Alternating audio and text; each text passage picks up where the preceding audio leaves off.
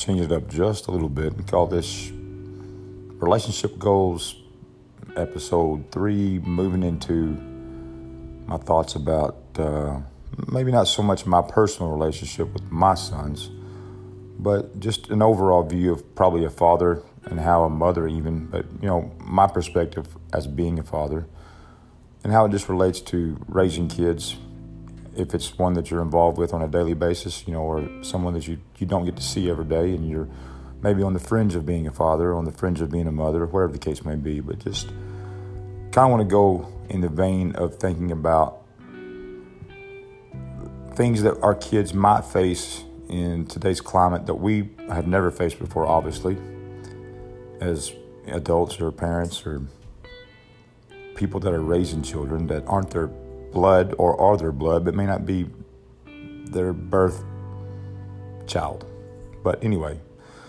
I think you understand what I'm trying to say. But just some thoughts I have about maybe if in today's society it's easier to doubt God than it is to live for God, and things that I've been trying to deal with in my own relationship with God. I'm sure my children, my sons are dealing with, and your children and your sons are dealing with as well.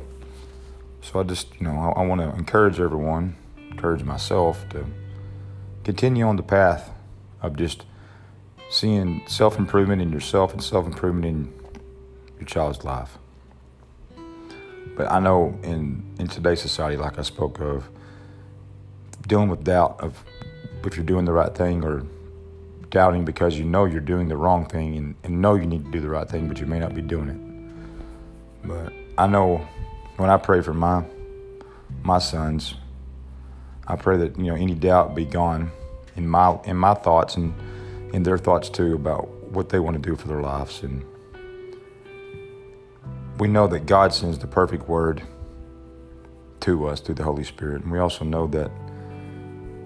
if we listen to the Holy Spirit, He's going to be able to take some of those things we might be dealing with, or not He, but the